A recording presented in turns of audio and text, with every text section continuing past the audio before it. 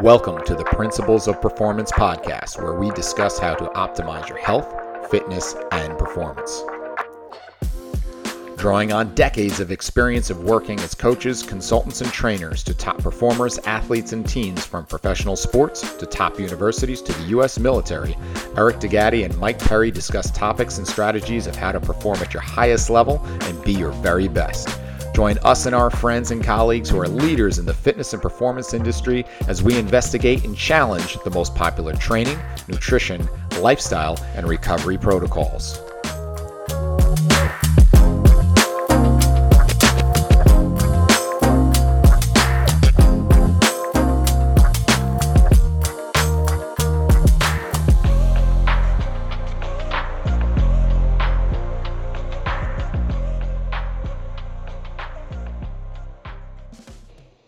And away we go. Here we are with episode number 47 of the Principles of Performance podcast. I am your host, Eric DeGatti, along with my friend and co-host, Mike Perry. Mike, welcome to episode 47. We've got a good one today. I'm really looking forward to this. Anytime we can talk about youth training, I'm excited because that's one of my passions, working with young kids. So really excited to have Steve on today. And I'm going to let you start with his bio and give a little background on who we're talking to today. Yeah, sure. Steve and I met, actually, we were on a panel talking about youth sports on a TV show about a year or so, and just loved his approach and wanted to definitely add him to the list of guests when we put it together. So give you a little backdrop is he's currently the senior vice president of Steel Sports Coaching Systems, which is they take on the responsibility of providing their coaches with a continuing education pathway while overseeing the unique professional development program. He visits Steel Sports groups across the U.S. and delivers coaching clinics and parent engagement events to Steel's baseball, softball, and soccer coaches and families. He grew up in England. He's got the most awesome accent you'll hear. So that's ratings gold right there, Perry. Grew up in England playing soccer and played semi-professionally in England and Scotland for years. He obtained a bachelor's degree in PE from Liverpool University. And after teaching and coaching for 5 years, came here to the U.S. to play and coach in 1989. And he spent over 20 years in the UK elite soccer director of professional development. In addition to 30 years of coaching soccer players and coaches from the rec to the elite levels, he has 20 years of experience working with Special Olympics in New Jersey in powerlifting and track and field. He's licensed through a bunch of different things from the England Football Association, United Soccer Coaches, you name it, as well as USA Baseball coach. But he has presented to a variety of organizations at a regional and national conferences on the importance of building character and leadership in young people through sports. And I'm very excited to talk to him today. Welcome to the show, Steve. Eric, thank you very much. I was particularly pleased when you reached out to me because I was very impressed when we had our time together on the panel that you mentioned earlier. And there's obviously a lot of synergy between your beliefs, your practices, and what you really believe we can achieve with sports and ours at Steel Sports. So thank you very much for hosting today. And Mike, thank you very much for having me on the show. Absolutely. So I'm going to let Mike dig in because Mike's in your crosshairs here. I have my boys. They're actually, my oldest is just about to graduate college. And so I've been through the mill. It's kind of like that line in Shawshank Redemption where he's crawled through a mile of shit and came out clean on the other side. I've been through the youth sports mill and seen it from all sides. But Mike's right square in the crosshairs with his boys. So I'll let him kick off. I think I may have just entered the shit tunnel, like maybe potentially yesterday. So, but anyway, so, Steve, so we're talking about youth sports and it can be one of the greatest or worst influences on a child's development. And before we talk about how broken it is, because we know it's broken, let's talk about sort of the positives of youth training. What should kids be getting out of a great youth sports experience? Joy. They should be getting joy, success, failure, resilience, all of those things. They should not only embrace them, they should take them beyond the sports field. And that's what should. And I'll be honest, does happen with a lot of kids. And very often it will come down to the conduit for those things, which is the coach. But that is what kids should be walking away with: a joy, a passion, a lifelong involvement in something that's going to pay them back in spades in so many different ways. All right. So being a dad myself, I've been there as the dad, as the coach, and tried my best to not screw it up. And some days I was better at that than others. But one of the things I always try to avoid is, to be one of those dads, back in my day, because it doesn't work for the frame of reference for what this generation of youth athletes are going through. And tell us a little bit about why. Yeah. So I'll start off by saying something controversial. Old style coaching still works. Kids still want certain elements of what coaches used to demand of me as a kid, which was, hey, go run through that brick wall, right? But if you were to use a statement, anything like that today, a kid's going to look you in the eye and say, why? What's on the other side? What's the benefit to me and my team of doing this? And to be honest, we have to embrace the fact that we have created this. As parents, we want all of our kids to have an easier life than we had. We therefore afford them a myriad of things that we never had. And they therefore are much more knowledgeable at a younger age as to the reasons why they should and shouldn't do things. So to me, I think people have to accept that, yes, kids want to be challenged. Yes, kids want to have boundaries. Yes, kids want to have certain expectations placed upon them. But you cannot do any of those things until you've formed a trust and relationship with the child now that is mutually respectful. And so we partnered with a group called the Search Institute, and they're a group that have been around for about 60 years now. And they literally look into every new challenge young people are facing in America. Their recent and most absolutely eye-opening research showed that 20% of teenagers in America do not have a positive adult role model in their life. 20%. So if you're coaching a team of kids, there's one or two kids in there that don't have somebody that they have a relationship with that is going to give them the trust and respect they need to fulfill their potential on or off the field. We developed a system, the Steel Sports Coaching System, and part of it is based on the Getting Relationships Right model and framework that the Search Institute have come up with. So for you to impart the same kind of knowledge, the same kind of things that they did 20 years ago as a coach, you have to accept kids are different. So you're dealing with a different entity than you were. You must do 5 things. You must, first of all, express care. Kids don't care what coaches know until they know that they care about them. And if you don't demonstrate that, you're never going to be able to have boundaries. You're never going to be able to push. You're never going to be demanding. You're never going to get the respect and trust of your athlete. So express care. That is a key part of what you must do as an individual. Provide support. So they're going to screw up. They're kids. So don't tell them the answer to the problem. Involve them in solving the problem. And I don't care if that's during the game. We tell our coaches, if a kid makes a mistake in the game, don't pull them off the field. Have a conversation with them. What, during the game? Yeah. Take 20 seconds, pull them to the sideline and say, hey, Mike, you had the ball. What happened? Well, I took the shot. I probably could have made the play. Okay, Mike, good job. On you go. Have those conversations in real time, not just at practice, but during games. Challenge their growth. Make sure when they come to a practice or a game, you're going to set them something that they cannot achieve easily. If they're too easily achievable, they're going to get bored. Provide opportunities, right? So give them the opportunities, especially in young teams, to play a variety of positions and learn from those things. And here's the kicker. Here's the one that's the big difference.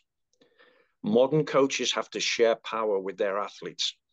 What does that mean? When you ask them a question, listen to the answer. Don't expect an answer, listen to the answer. When they have an idea, embrace that idea at practice or a game. We at times will give the halftime team talk during a game or the in-between innings talk to the players. We've got a problem here, guys. Figure it out.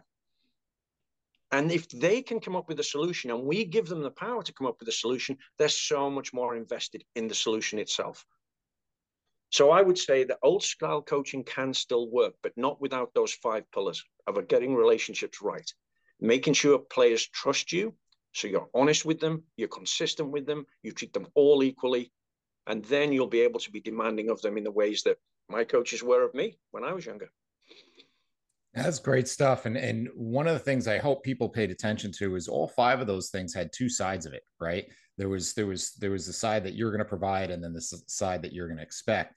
And sometimes we expect too much without providing on our side. And then sometimes there's a lot of expectations, whether it's through the parent or through the kids. And are some of those expectations, from the whether it's the real or theoretical participation trophy of why doesn't my son get to be the starting pitcher or shortstop? Why doesn't my son get to bat third? Why doesn't is some of that driven from we've rewarded for either mediocrity or no effort or just being able to sign up and have your mom or dad write a check? Mm-hmm.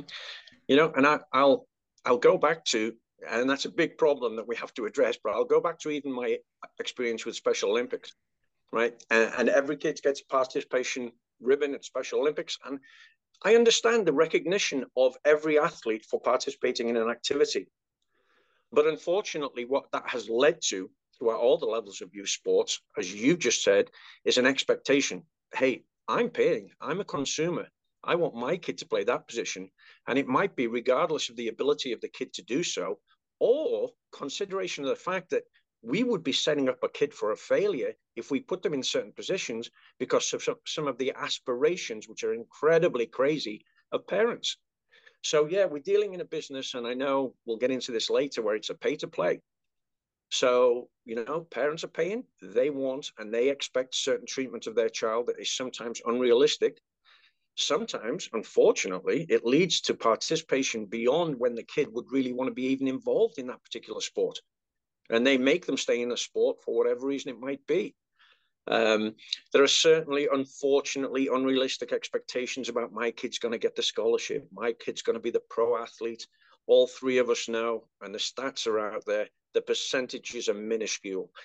2.5% of kids are going to get that get that college scholarship. And of that 2.5%, I think it's 1.7 now have any chance whatsoever, or it might be even less than that, of making a semi-professional or professional career out of it. So the stats are just incredibly, incredibly stacked against what some people see as an investment. And they have expectations based on that investment. When our average families are spending over $800 on their kids' primary sport per year, and that's on average, it's a lot higher in some sports, then what am I getting for my $800? Parents need to re-examine why kids play in sports. And unfortunately, when it comes down to it, they want to have fun, they want to get better, they want to show off. Winning is way down. Expectation from kids to get scholarships is also a projected one from a parent. But we do have to deal with those problems. Great example, most recently, one of the greatest soccer players of recent time, played in the MLS, came over here, very successful player, and I don't want to name him because it's a little embarrassing, but was absolutely astounded that he had to pay $3,500 a year for his kid to play on an elite soccer team. And what am I getting for that $3,500? And I think I knew who you're referring to. Yeah, I'm sure you do, but we're not going to name him. In his home country, he wouldn't be paying that, right? And one of the reasons I'm not naming him was because as a paying parent, he absolutely ripped the coaches of his son's team because he didn't think he was playing him in the right position and he was doing this. He would never have done that back where he came from because his kid would have been on a team where he wasn't paying. His kid was just selected to play on that particular team. So we've created a monster. And some of these expectations are most definitely part and parcel of a pay-to-play model, which is never going away, by the way. I don't think we're ever getting rid of it, but we have to think of ways to make it more accessible at the same time. It's interesting that you say that because I feel like there's two different paths kids can take, right? So we have sort of when we say old school mentality, it's like play multiple sports. You're going to be okay when you get into high school because those multiple sports are going to carry you in the direction you need to go. And then there's the other thought process, like, look, it's the fear of missing out. If your kid doesn't select a sport or have a primary sport at age 11 or 12, they're going to be left behind. And one of the things that I've noticed, particularly with that is with my boys, my oldest son, he started playing club lacrosse a little bit older. Some of these kids have been playing for 3 or 4 years in club lacrosse, and I'm talking they started at 7 years old. And one of the things that I didn't realize early on was one of the main reasons why people get involved in clubs early is because those are going to be the high level teams 4, 5, 6 years down the road. So when you put your kid in at 6 or 7, it's not because they're getting elite coaching. It's because you're basically solidifying a spot for them for 5, 6, or 7 years down the road. And I didn't realize that until I got into it. And I thought that was really, really an interesting thing. But you know, how do we work on that? How do we work on that fear of missing out? And like, there's so many, it seems like a big contest. And unfortunately, if you don't play by the rules of the contest, you are going to be left out. And how do we change that? Or how do we start to even change that? So there's the local change, there's the regional change, and there's the national change. And one of the major problems you have in this country is your national governing bodies do not do a good job of governing youth sports. They do not do a good job of covering coaching licensing. The fact that you can create a youth sports team in this country with no coaching qualification or education at all and enter a league and play is just astounding to me. But the fear of missing out thing, Mike, let's go back to that. You know, it made me laugh when I came to America and I heard about people in the town I was living in that said, have you got your kids registered to go to this particular school? And I said, they're not going to be going to school for like 3 years. Oh, no, you've got to get on the register now. If they don't get into this school, preschool, they won't get into this elementary school, they won't get into this high school, and then college, well, forget that. And I couldn't believe it. And yes, I think there is a similar mindset now emerging within youth sports. The fact of the matter is, whoever listens to this, read the following book, Range, How Generalists Triumph in a Specialized World by David Epstein. And Mike's smiling because you've read it, I'm sure. The facts are there. We probably quote that once a week. Yeah. Yeah. They're facts. They're not like, oh, we think you should maybe try this or that. No. The fact is, people that generalize at a younger age will encounter a little bit more failure, but will succeed in expert areas in music, in art, in sports, in business. It is a fact. These parents that are, you know, saying that my kid has to be playing one sport by the time they're 11. Last year, in the NFL playoffs, right, the divisional playoffs, the 8 quarterbacks that started in those games played 25 varsity high school sports between them. 8 athletes, 25 sports. Mahomes went to college and played baseball and football, right? I mean, the facts are there. So what we don't do a good enough job of is explaining to parents, hey, this isn't an opinion. This is a fact. The more sports your kid plays at a young age, when they are ready to make that choice, and, you know, for some, it might be 11. For some kid at 10 or 11, they might just say, I've fallen in love with this, Dad. I want to play ultimate frisbee for the rest of my life. God bless you, son, you know. But then you have to guard against very real proof again of mental and physical overuse, injuries and scars. The physical are obvious. If you're playing the same sport throughout a year, which happens unfortunately here, then you're going to get an injury. And it could be a traumatic one. It could end your career. But what is not considered, once you become that specialist sport, 10-year-old, 11-year-old kid, now you're in this elite sport. So now, obviously, you better be an elite athlete. The mental toll on a 10 or 11-year-old, because you're in that level, to try and perform at that level is ridiculous. So there's so many stats out there. It's just incredible. There's just no reason to specialize. You know, I'll give ourselves a little plug here. We're trying to push hard with multi-sport camps for kids. So kids come to our camps, they'll play over the course of a week. They'll play frisbee, touch football, rugby, cricket, wiffle ball, frisbee, volleyball. And the number of kids at the end of a week that are saying to their parents, hey, Mom, I never played volleyball. That is a great sport. I think it could be good. And we have to educate the parents because we have the facts to educate them. It's not like we're saying, hey, we think this. No, we know this. So we really do have to do a better job. The cost of a Tiger Woods, 4-year-old phenom, what a great career he's had. My goodness, though, has he had some issues in his life? I think he has. And I'm not certainly blaming them on all of the sports, but imagine from the young age he had to be the expert, professional, elite athlete he has. It's not the right route for the vast majority of our children.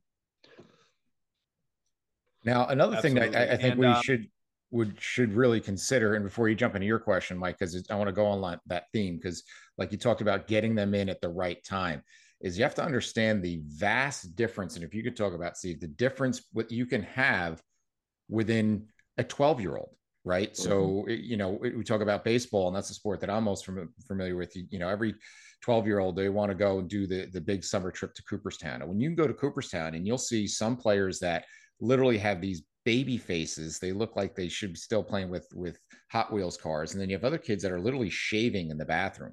And so the difference could be dramatic from a physical standpoint. And then when you talk about who started their kids at earlier or later in terms of there's some tough decisions. I know, my younger son was right at the edge where he was with all older kids that were up to a year and a half older, even though they were in the same playing level and grade, which makes for huge challenges. And you mentioned, the book Range. Another book that talks about it is Outliers. And they talked about where it was someone noticed that all of the NHL players all had birthdays between January and March, because that's when the cutoff was. So if you're born in January, you could be almost a full year older than that kid who was born December 31st. So you have a full year of maturity. So now you go out at the 7, 8, 9 years old, you're going to be more mature. Maybe you're a little bit more coordinated. So you're going to get picked for the better team. Now you get the better team. Now you get the better coach. Now you keep moving up the ranks, and you have this distinct advantage over that other kid that's a year to a year and a half behind you. Kind of talk about that variance you have when you're talking about these ages from 9 to 14 of the huge variability that you have within them. Yeah, and they're not just physical; they're emotional. They're social. There's so many differences, but especially, and it is more pronounced on the guy's side. It's not a gender bias here. It's just true the differences that can be experienced. High school sport, you think of a freshman boy playing in a varsity team. I was watching a lacrosse game yesterday, Duke v. I think it was Delaware, I can't remember, but there was a freshman who scored 12 goals, and you're looking at him and the size of him, and he's took his helmet off, he's standing beside a teammate. I thought it was a father and son. It's just incredible. Interestingly, this is being addressed, and we've started to do it with our soccer teams. A lot of professional clubs in England now are having 2 teams within a year, the first 6 months and the second 6 months in terms of their birth. And they're finding the development of the athletes in the environment most conducive for them to succeed, right? Because that's what we want to do. We don't want to put them at the risk of being injured, but we also want them to succeed. And not being able to physically compete against someone because of the date of your birth is definitely a factor that's becoming increasingly considered one in youth sports. There are players that have been asked dispensation to stay back a year or to go forward a year. But I think we have to be very careful when we talk about kids and their physical development. The incidence of traumatic injury in certain areas, females ACLs and males groins, and baseball players, the Tommy John surgeries that are happening now at such young ages, are partially to do with the imbalance in terms of the physical maturity of the athletes on the same field. So I think that's a major concern. And I think it goes back a little bit to fear of parents missing out kind of thing of, oh, why should my son be playing on this younger, less developed team? Or where's the right place to place him, as opposed to the most prominent team they can put him on, which may not serve him best in terms of his physical or social or emotional maturity. Yeah, I mean, there's a lot to unpack there. And, one of the things that, I was thinking about when you were talking about Tiger Woods, and you were talking about, granted the guy's been successful, but he's dealt with a lot of things. I think a lot of people look at, that early specialization model, and they're like, look at how much he did, look at what he achieved. But at the same time, look what he missed. Yeah, absolutely. Right. I think that's the thing that people don't understand is he grew up. I mean, look, I know we're talking about sports versus child stars, but that guy grew up in front of America, and everything that he did, every decision he made, good or bad, was scrutinized. And it's hard to grow up in front of the world. It happens in, young like celebrities and stuff like that too, because a lot of the times they just end up being completely screwed up because of, that their scenario and their environment. So I think that's a big thing we need to consider. And you know what the hard part is? And this is something that I struggle with too, and I know better, but it doesn't mean that I'm immune, is that sometimes it's tough because you want kids to play sports, and not just our own kids, but we want to see kids active. But some kids you can't find a way to do it in a positive fashion for whatever reason. And have you found any good tips or any good strategies to continue to encourage kids to be a little bit more active and be a little bit more positive, and be a little bit more sort of integrated in sports, but make it a positive experience? Because some kids have never had a positive experience ever in sport. And that's one of the reasons maybe they never played. Mm-hmm. Yeah, I think you make a great point there. And you see young people, you see it in the show business industry, right? You see it in all kinds of walks of life, missing out on childhood and the development, missing out on the expectation of not being an expert, right?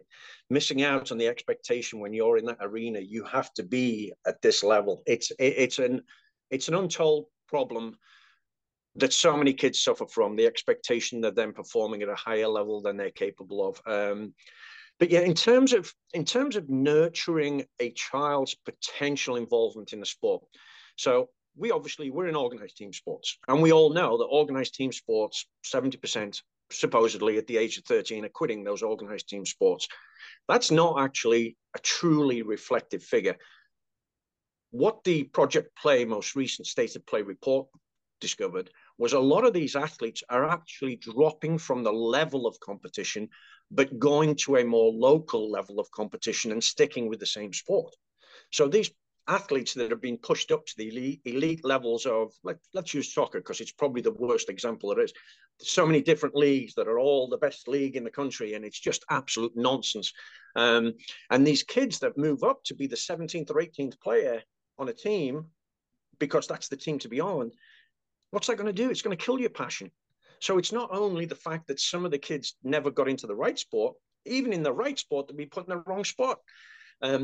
Variety is the key, though, Mike. To be honest with you, I'll go back to what I said earlier about sharing power. How many parents actually talk to their kids about the sport and if they're enjoying the sport? How many kids then come up with an alternative sport or activity? Something that will get them vested in something that will lead them to being active. I'm active now. I'm an athlete because I walk. I literally move my legs one in front of the other. And if that's the activity that I like, going out and walking on the fells and walking in the mountains, that's fine.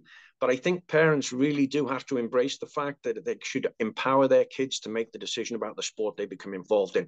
Now, that's not to say, hey, I've got a kid in the sport and he wants to quit mid-season. That's just not acceptable to me, right? That's a commitment you've made. But at the end of that season, I'm not going to have that kid go back and do anything else unless they want to do that. But I'm going to insist that there's some activity that they're doing. One of my daughters, I have quite a few daughters. One of my daughters went into acting and enjoyed that and got a lot out of it. But I do think sports is very, very difficult for kids because they're put under a microscope when they're on that field. And the expectations very often of adults, their own parents, the opposing team's parents, the coaches, it just makes it a not fun activity. I would say variety. Honestly, I would, Mike, ask them the opinion. What is it they want to do? If they don't want to do that activity, can we find another one? There's been a huge growth, as you probably are aware, of these individual sports now. Kids who are playing sports that has increased, things like golf, things like tennis. They're all obviously great sports, but I think it's a puzzle that we can solve if it's addressed properly by parents and we listen to the young people about what it is they want to do. Yeah. Hey, everybody, a quick break in the action here. Hope you're enjoying the show and we appreciate you listening. We're working hard to bring you the highest quality content and best guests every single week. So if you could do us a big favor and go and like and subscribe to the show on whatever platform you get your podcasts on, it would be greatly appreciated. Be sure to listen at the end of the show also to find out where you can find out more information about our courses, as well as a special discount code for all our listeners. Thanks again, and let's get back to the show.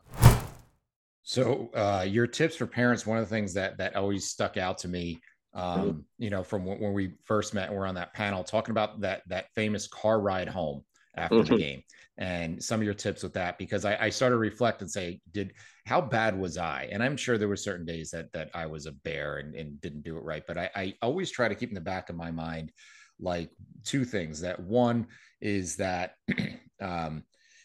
especially my kids were baseball players. So the sport is really hard. It's a game of mistakes, and it's really, and no one wants to strike out. No one wants to ground out to the shortstop. So I'd really try to make a point to, like, I'm not going to pick on anybody for that, or get on anybody because of, a ball went between their legs. Those are just physical mistakes. The only thing that I really, would definitely get on my boys about was if there was a lack of effort there, that I thought if they left they didn't bring their best to the game. And so that was impactful. But you took it a step further and you said there's only a couple words you should really be saying on that car ride home. So talk about that, please. Yeah. Just before I get into those details, I had the good fortune recently to be in a conversation. A few people named Nomar Garcia Parra. I always mispronounce his name, but he was part of this group, and it was out in California because we have groups out there. And he told me this story, and I thought this was brilliant. Right, so kid on the field makes a mistake.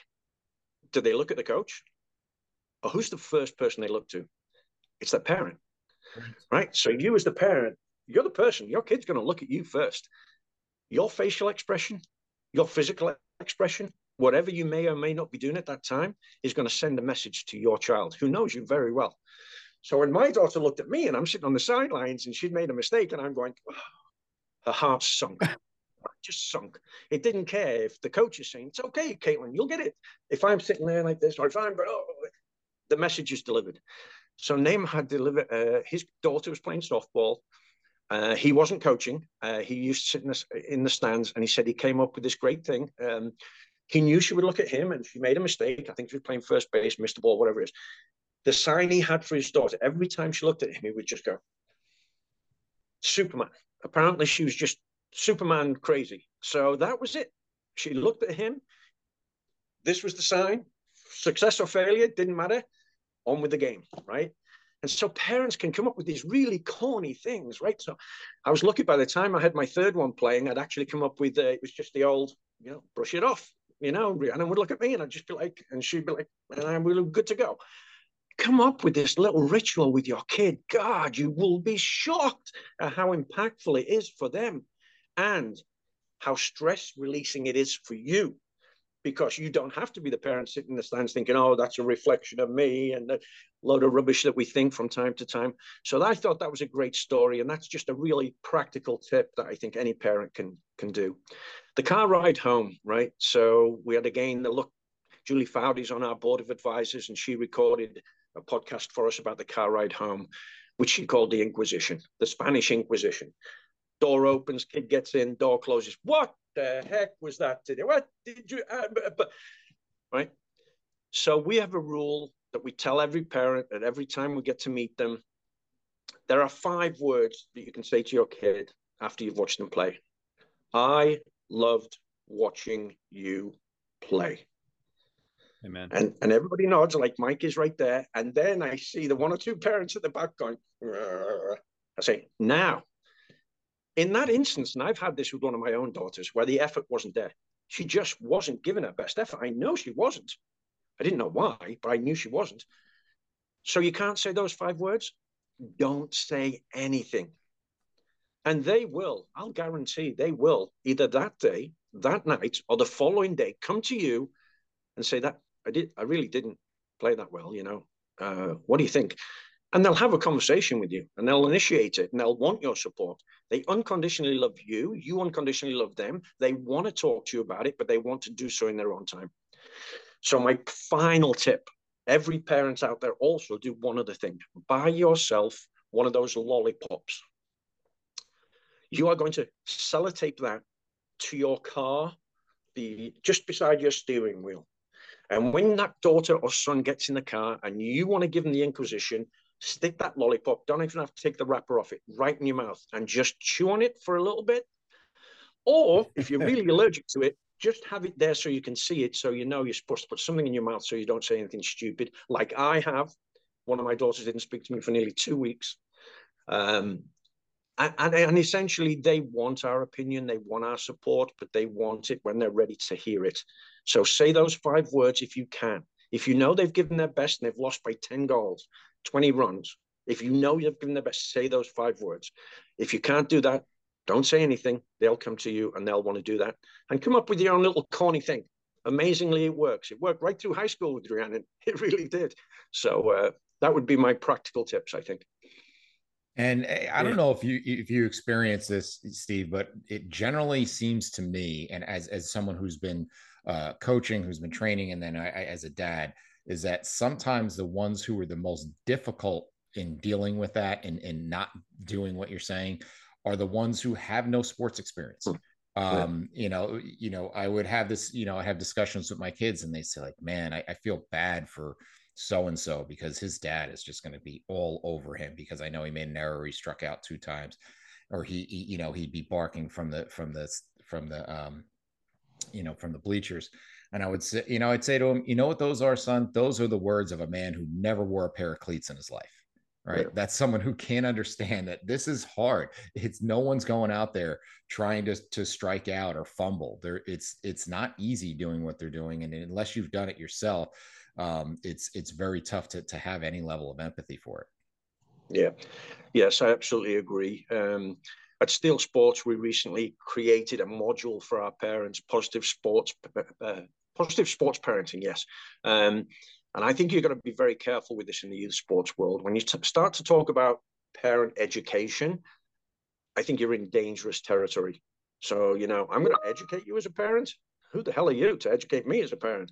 But when you talk about parent engagement and just laying out exactly what it is we can do together, because the parent, athlete, coach triangle is the singular biggest influence on whether or not the kid has a positive experience or not in sports.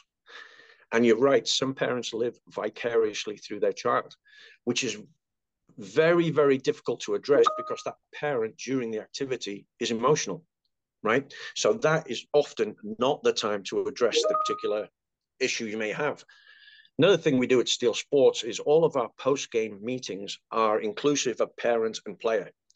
So whatever the summary of the game is, the parents are standing behind the players while the coach says, hey, we did great today. And, we lost the game 3-2, but we worked on these 3 things. And these 3 areas we covered well. We also tell our coaches this is a really good time to highlight positive parental behavior, such as, Mike, you played a great game today. You collected the ball, you put it on the ground, you did what we asked you to do. You didn't just boot the ball down the field. And as you're talking to Michael and glancing at Michael's father, who's screaming at him to boot the ball down the field, a subtle message can be delivered. In the same way as you can recognize a parent who perhaps has recognized a good play of kids other than their own child. So we try and reinforce behaviors that will help the parent enjoy the experience, the kid enjoy the experience. The other thing that we have to deal with, though, and we've come across this most lately, I would say post-pandemic, the family dynamic has changed. There's a lot of blended families and there's a lot of single families, divorced parents, whatever. And some of the parents that we're finding have been becoming a problem or an issue are those that may be the weekend fathers. And this might be the only time they're with their kid. And whether it's a feeling of needing to be overprotective or overzealous in their support because they're not getting as much time with their individual child, we're not sure.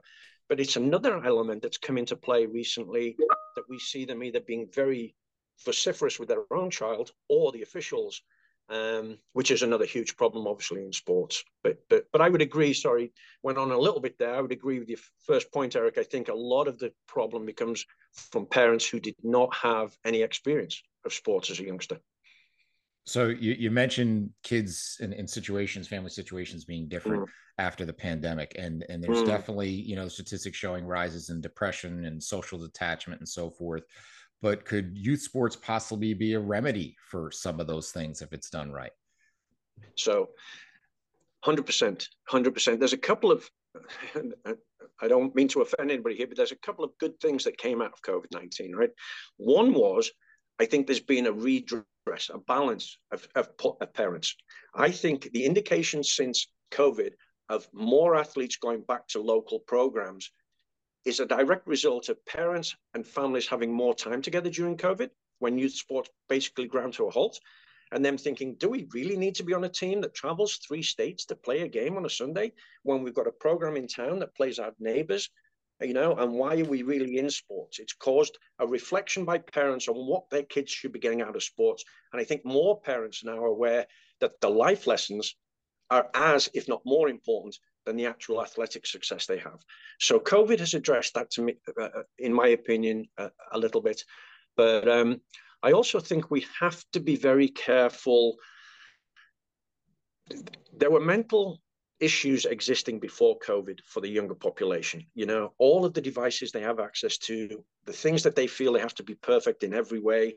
I have a lot of daughters, and there's a lot of issues with raising a young woman in this country in terms of their own feelings of being appropriate, being successful, being good enough, whatever it might be in the mass media. We created, actually, Eric, we created 2 mental resilience modules during COVID. Because we couldn't work hands on hand with our athletes, we created a library of about 27, 28 modules that kids could access. Some about our club, our core values, some about how to dribble a ball, how to do a session on your own, kind of thing. And then I felt it was necessary to create 2 mental resilience modules. Over the course of COVID, that module was never assigned to an athlete. We just sent out an email saying, hey, this is available. To date, 852 of our athletes have completed that module completely of their own volition. 852 athletes between the ages of 12 and 17 have said to us, I need help. I need help because I'm struggling with this, I'm struggling with that. And this mental resilience course was completed by far more than any other course that we put out there. So now as coaches, adults, parents, we have to accept our kids. I don't want to say it's in crisis, but I do think it's a growing issue that's not going away anytime soon. I think sport could be tremendous for this. When I went back and started watching our teams practice, watching the level of cooperative play that they were incapable of doing, the level of communication that had gone backwards, it was palpable. You could see these kids couldn't interact the way they had pre-COVID. What I also noticed was our coaches were suffering in the same way. Their skills hadn't diffused, but some of their communication skills and some of their cooperative skills within their peer groups had gone. So yes, it's more pronounced with kids, but I think it's a wider spread problem. I think sports is definitely an avenue where we can help these kids learn about cooperative play, learn about competition again, learn about how to communicate with one another, learn about how to put those frigging phones and iPads down and actually have a face-to-face conversation. I think sports can play a huge part in it. I am convinced that we can change the world, and we can change it with kids, and we can change it through youth sports. And I think I'm in a privileged position of having someone who will back me, and I can do these things that not all organizations can, because we have access to people like Angela Duckworth, who wrote Grit. She collaborates with us. We have access to a gentleman called Peter Mindell, who's the chair of leadership and character development at West Point. We design programs for our kids to take off the field, but we can all provide that support, but it has to be intentional. We can't assume the kids are going to get this from youth sports unless our coaches are trained to recognize moments when it happens. And a big part of it, have kids reflect upon it. I don't know about you, but I'm a guy and I didn't learn how to reflect properly until I was about 47, right? I just thought I made a mistake. I'll get it better next time, but I wouldn't think about the mistake.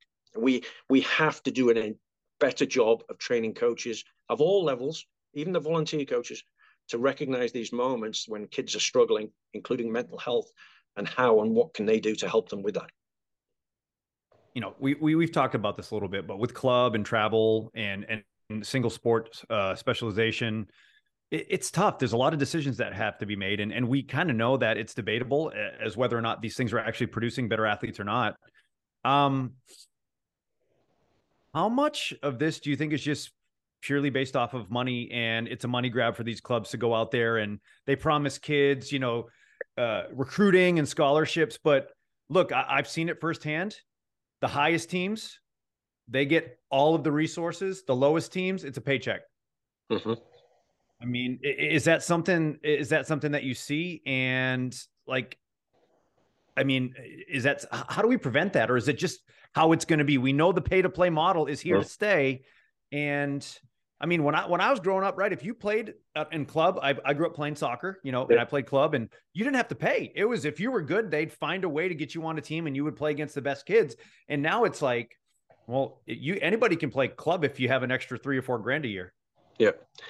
And you're exactly right. There's a lot of clubs that use the model of, hey, come and play for this club, and this name will get you into a college. Right. And by the way, you're not going to be in our top team, so you're going to pay an awful lot of money because you're going to subsidize the top teams who are going to be traveling all over to increase that name that you're playing for, and that name in the perception of people. I do think parents are becoming a little bit more savvy, and it's not going away. You're absolutely right, Mike.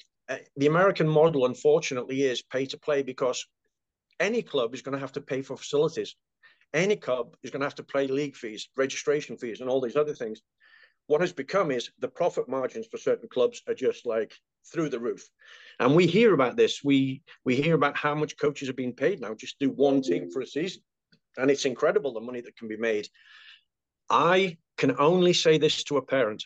If you're going to a club, make sure you understand clearly what their mission and what their philosophy and what their coaching model is.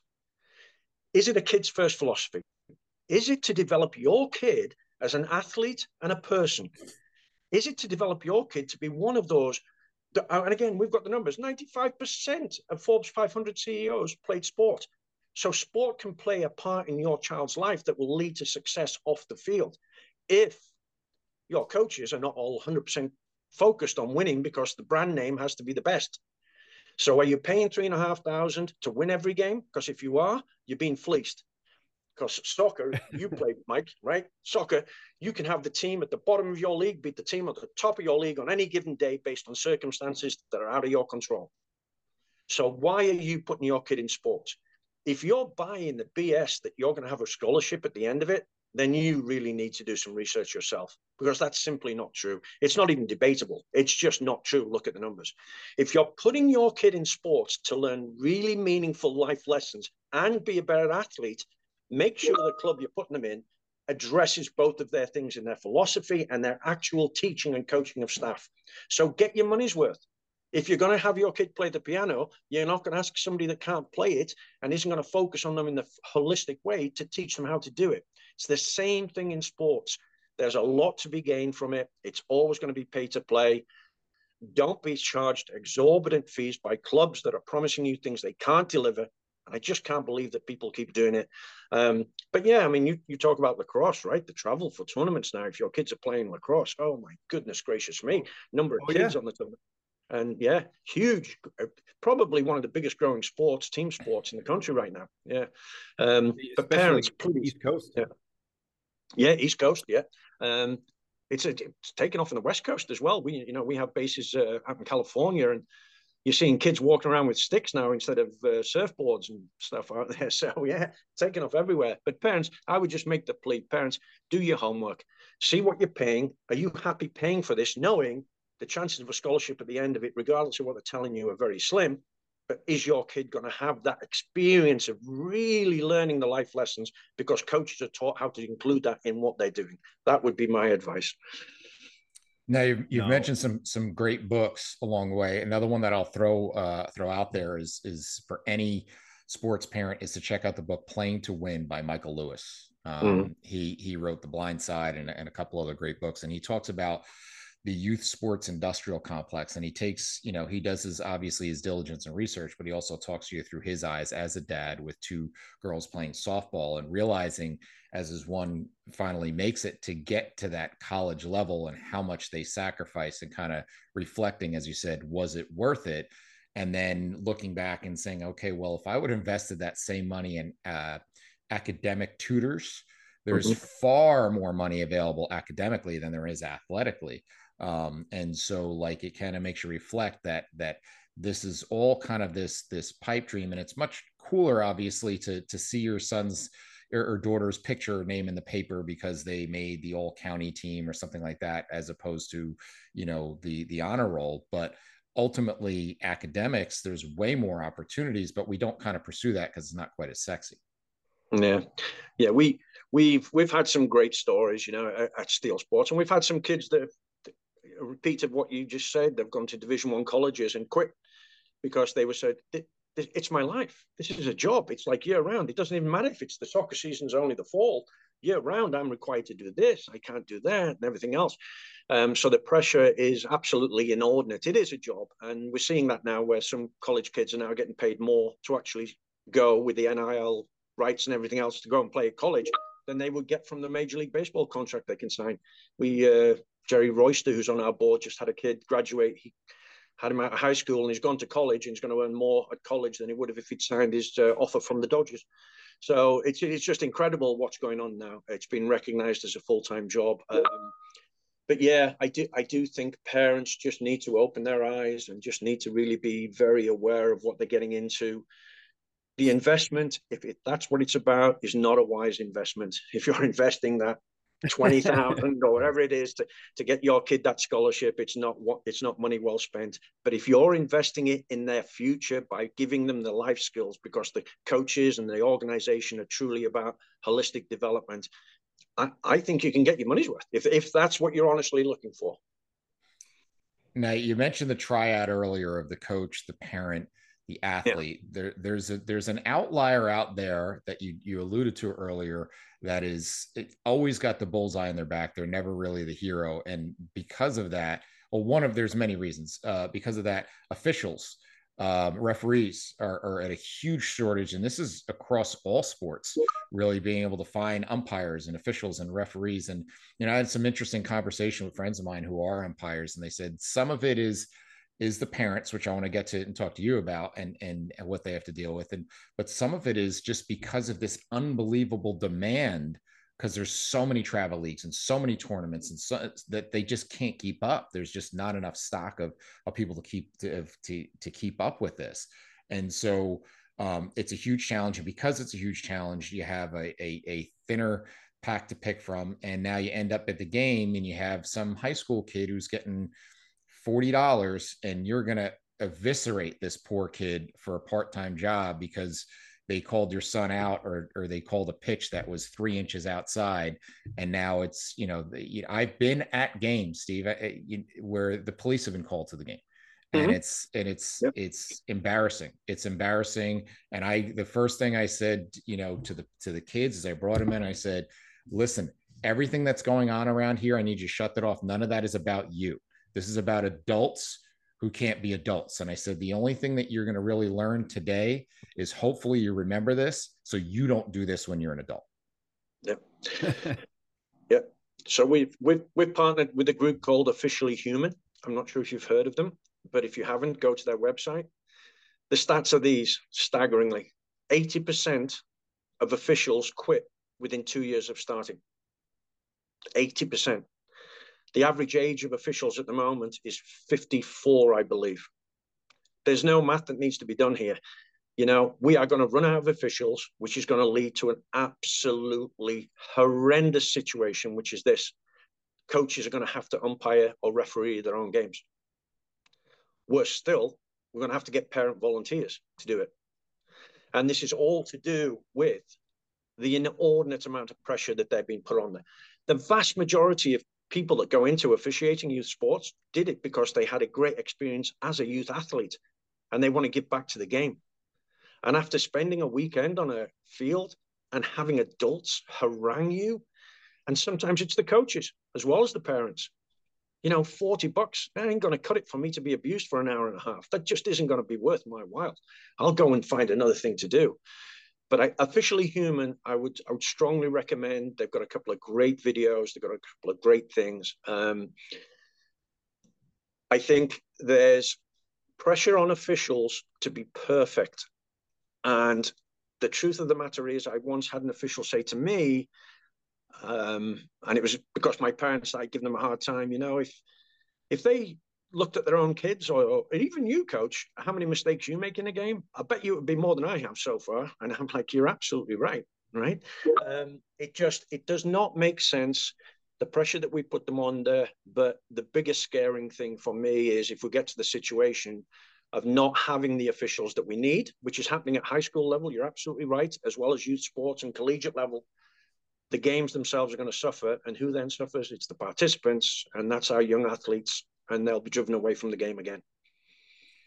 I don't know if you saw this. I think it's actually in South Jersey, where there was one youth organization. I thought it was brilliant that if you get cited as a parent for creating a problem with an umpire, what your penalty is you have to now umpire a game. That's brilliant. It's brilliant. Now you get to see it through their eyes, and then you just wait when that bang bang play you call the wrong way, goes against you, and you get the pack from the bleachers all over you. So I thought that was brilliant. Yeah, I love that. I love that idea. Yeah. So we've covered a lot of ground. So I want to give some resources for the parent, for the coach, for or someone who's involved in some sort of youth organization. Like, how do they change their culture? How do they leverage something like Steel Sports and kind of do it the right way? Yeah. Unfortunately, the challenge, Eric, is time and resources. Right now, so in terms of transparency, I will say that Steel Sports is a part of a much bigger entity called Steel Partners, and they have a portfolio of businesses around the world. Very successful. The man in charge is Warren Lichtenstein. He's a billionaire.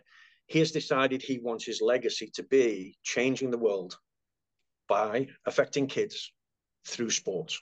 So we get access to resources a lot of people don't. So I don't want people to aspire to do what we're able to do because of the contacts, connections, financial support, and resources we have. But any organization or parent can come up with a very, very clear picture of what they want to achieve and what they want to get out of any activity. Like, sit down and talk about, when you're going to put your kid into a program, why are you putting them in it? And again, if your first 2 or 3 answers are anything to do with scholarships, scrap it, do something else. But if it was really about, you want your child to develop as a human, as someone who will be a better person, as someone who will learn life skills that they can employ off the field, then you'll have a clear path of what it is you want to choose. And then you can come up with the questions you should ask any organization you're going to become involved with. So come up with that, just like you would if you were looking at a private school. Why are you putting them in that school? Is it the ethos, the culture, their core values? If you're an organization, this can be done. You can get together as a group and decide upon the non-negotiables you want as an organization. We're going to have these following 3, 4, 5 core values. And they're going to be good enough that they can apply to everything we do as an organization, on and off the field, organizationally, in terms of competition, level of competition, how we select our teams, how we commit to our players. You can do that. And then you can have a framework which will clearly indicate to anybody who joins you who you are and what you're about. With Steel Sports, our most simple definition is kids first. Anybody that joins us has to understand, if you, as a parent, Eric, are coming to me to join Steel Sports, I'm going to tell you, well, we're going to put kids first. That means before the ego of a coach, before the outcome of a game, before your sometimes unrealistic aspirations, we're going to put your kid first. If you're not comfortable with that, we're not the organization for you. The second part of kids first to us is, you and us have to always remember they are kids first. Well, what does that mean? Well, why do they play sports? They play sports to have fun, to get better. They play sports because winning is like 9th or 10th on there. So if winning is 1 or 2 for you, you're not in sync with your kid, we're probably not the organization for you.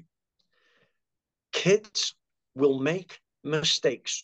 If they make a mistake at home or school, you forgive them. Do the same on a field. Mistakes are the first step towards mastery. What we want to develop is Socratic thinkers, problem solvers. Put a kid on a sports field, they've got a million problems to solve. Let them solve the problem. Let them learn the process of problem solving from sport. Let them apply that to life.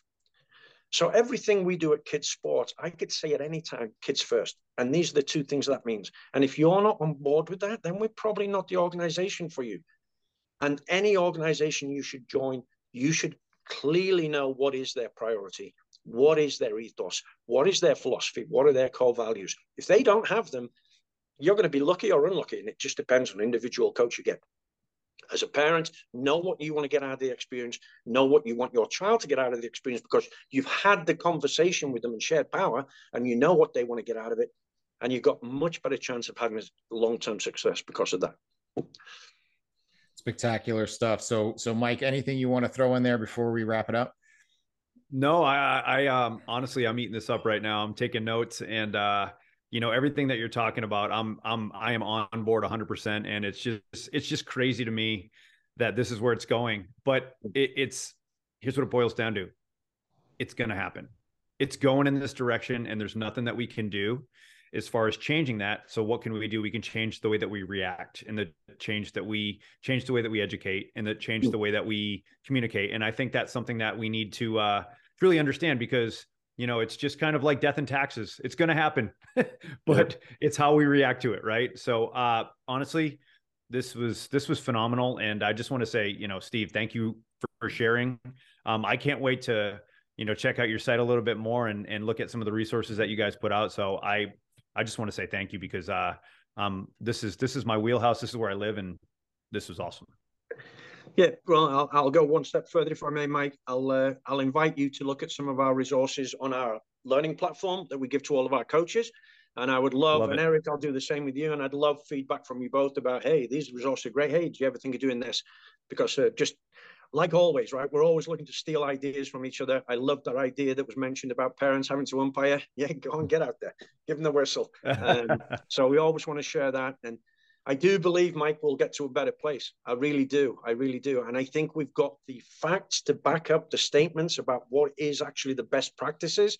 And we need to let parents see those. You can't make them make the right choice, but you can certainly educate them, as you said, about what the best choice would be. But hey, thank you for your time. Really appreciate it. And we'll be in touch.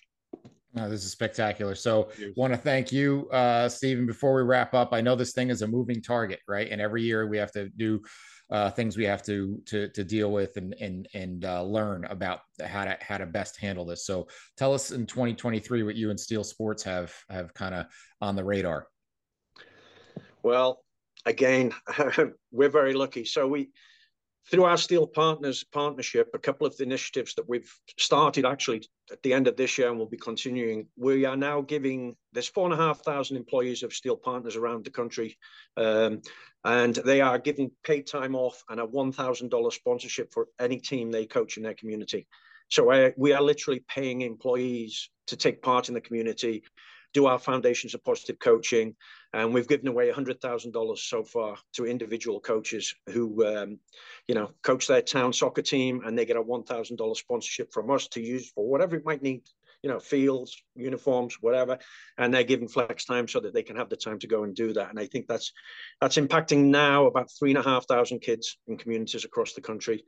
The second thing that I'm very proud of, we've started a roadshow tour in the summer. So we're running 13 camps around the United States of America. They're completely sponsored by the business unit in those particular areas. So our first one, actually, we conducted one in Mexico. 62 kids were given the opportunity to attend a camp for 4 days. And our businesses down there, Casco and MTE, sponsored it. So no kid had to pay. Every kid that came to the camp got it as a free experience. We're doing 13 of those around the country in the Carolinas, Delaware, Wisconsin, Illinois, Massachusetts, Rhode Island, Philadelphia, and all of these camps are to afford the opportunities to families that might not otherwise be able to attend a camp. So it's a payback. It's really exciting. We think it's great that Warren has really pushed all of the business units and challenged them, and has included as part of their mission, regardless of what their industry is, whether it's Aerojet Rocketdyne, which is a company we're involved with, to put kids first and try and have a positive influence on the next generation of leaders. So I'm really proud about those two initiatives, and I think we're trying to do our little bit. And if enough people step up and do it, the access to opportunities for sports will be increased incredibly for people that are living in underserved communities. That is awesome stuff and so needed. And I applaud your work with that. And we will definitely going to put all these some links in the show notes so you can check it out and get more info. But thank you again for your time, Steve. And want to thank everyone out there for listening. And this has been the Principles of Performance podcast. Thank you, Eric. Thank you, Mike. Appreciate your time. Thank you for listening to the Principles of Performance podcast. If you've enjoyed our content, please like and share on your social media outlets, as well as subscribe and give us a review on YouTube, Apple Podcasts, or whatever your preferred platform is to listen to. For more information on the Principles of Program Design courses and workshops, visit us at www.principlesofprogramdesign.com and follow us on all of the social media channels where we post new content every day. To save 10% on any PPD courses, enter the discount code PRINCIPLESPODCAST10 at checkout. If you have any questions we can answer or suggestions for the show, you can email us at info@principlesofprogramdesign.com or message us on social media. Thank you again for your support.